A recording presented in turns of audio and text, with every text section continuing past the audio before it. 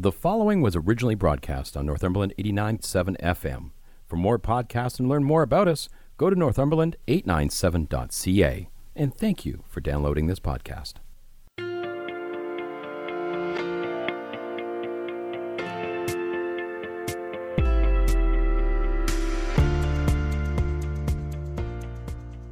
Today we're going to focus on Haute goat. And on the phone I have Debbie Nightingale. Hello, Debbie. Hi, Mark. Great to talk to you. I want you to give our listeners a background about Haute goat. My husband and I are expats from Toronto, and I'd always dreamed of having a farm with some animals, a few animals. My husband was never particularly excited about that, but for some reason in 2007, he said, what do you think about getting a place in the country, which, of course, I heard as farm. And within 3 weeks, we actually had our first farm in Campbellford, a beautiful spot with some rolling hills and a pond. We still had to go back to the city for half the week because we still work there. But in 2009, Shane decided he was going to retire and actually stay at the farm all the time. And what that meant was I could have some animals because somebody would be there to take care of them. And when I first broached the subject to him, he said, well, what do you mean, like another dog or a cat or maybe a bunny rabbit if you want to be exotic? So I wanted goats, of course. Had you ever had goats before? I never had them, but I'd been around them. Just something, they steal your heart. And I'd always dreamed of having goats and horses. And I purposely found these cute little dwarf goats called Nigerian dwarf goats because I thought if they're little, they'll be easier for him to handle, and he might actually grow to like them. Well, he grew to not only like them, he quite fell in love with them. And the first 4 came home in 2009, and the rest is kind of history. So what happened was, whenever we mentioned to friends or family that we had goats, they would get excited and they'd start to almost vibrate and say, we want to come and see the goats. That's how the business really started was, we had groups of people who were friends and family. They would bring other groups and other groups. And so every Saturday that group kept getting larger and larger. People really want to not just meet the goats because that's a prime, objective, but they want to be in the country. They want to smell fresh air. They want to walk on something green. They want a little bit of quiet. So we thought, why don't we do something not formal, but a little bit more organized. We started doing tours.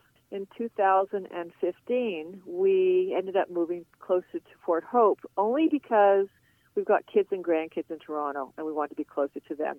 But as a result, the business really exploded because we're so much closer to the city and because we're close to the 401, and word of mouth had been spreading anyways.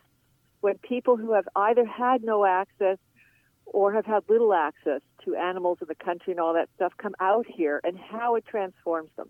You guys have things that I am familiar with, like horse cuddles and handmade goat milk products, and you also have a cafe. But there are also things that I'm not so familiar with, like alpaca walks and goat schmurgles. So what we've sort of focused on is what I just call animal experiences. We hope that when you come, you have a real, genuine experience with an animal where you engage with it, where you get to sort of understand a little bit more about it, where you giggle and laugh for sure. We have something called the schmurgle, as you mentioned. We go down to the goat pen, 20 visitors and us, and we ask everybody to say in unison, release the goats! The goats know, and they're all excited by this time. And they come bursting out of the gate, and off we go walking through the fields, and then we come back and hang out with them in the goat playground afterwards. So it's quite magical. The alpaca knuffle shuffle is kind of a version of that, but the alpacas are a little bit more reserved. They go on leashes, whereas the goats go completely, free. We're also doing goat and alpaca yoga. I do all sorts of workshops in addition. I do things like milk a goat, make cheese. The cafe, we're so excited about the cafe. I mean, sadly, we're closed at the moment. But the cafe was a major thing for us because it made me feel like people could have the full experience here. Because how wonderful to go walking with the goats and then afterwards break bread with your family. In 2020, March hits, we have the first stay-at-home order. Yeah. You guys had to close. Walk us through that process, how long it took, and what that meant for you guys. Well, I think like everybody, we were kind of shell-shocked at first. And, our initial reaction was, oh, yeah, sure, we'll be closed for a week or so. And as it became clear within that first week that it was going to be much longer, you're in a state of not just disbelief, but almost paralyzed for a little bit because there's no roadmap anymore. There's no guidelines other than stay home, be closed. We're not sure what's happening or what's next. But after a little bit, after maybe 10 days or so, we thought, wow, this is actually some pretty cool opportunities here. First of all, to do what I love best, which is hang with the animals.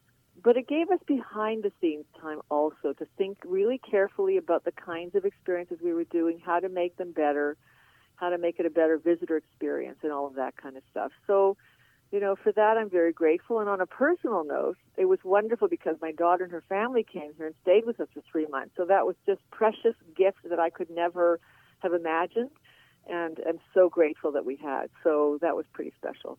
But the other thing is that when we were closed, we were looking for ways to make everyone feel better, including ourselves. So we thought, why don't we take the alpacas to some seniors' homes?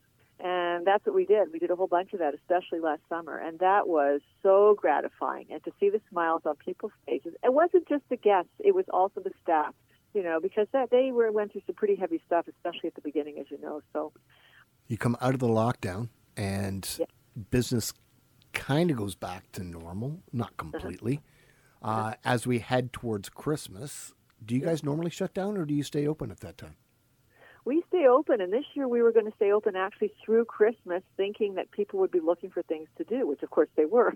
People were great because people who had booked experiences, many of them, not all of them, but many of them said, you know what, let's just rebook when you're open. So that was great because that helped to support us and carry us through. What we're doing is we're doing stuff now to help prepare for opening. So he's just cooking up a batch of things that, when the store opens, it'll be bursting at the seams, for instance. And we're also supplying a few other people. We have the Happenstance Bakery in Port Hope and the Virtual Farmers Market carry some of our things. I'm going to give you an opportunity to let the listeners know exactly where you are and how they can get a hold of you. We have a website called hautegoat.com, Haute goat.com, email and all of that. We certainly have social media, so Twitter and Instagram and Facebook, and we're pretty active on that. So if you like looking at goats, and especially baby goats these days, take a look because there's some pretty cute pictures up there. We also have, which is really fun, a live goat cam. So if you go to the website and you scroll down to the bottom, I think it says live goat cam at the bottom. So just click on that, and 24 hours a day, there's 3 cameras running. You can see the goats, and if you're really, really lucky, you can catch a birth. I want to thank you for taking the time today to tell us about Haute Goat, and I would like to take this opportunity to invite the rest of Northumberland to focus on Haute Goat.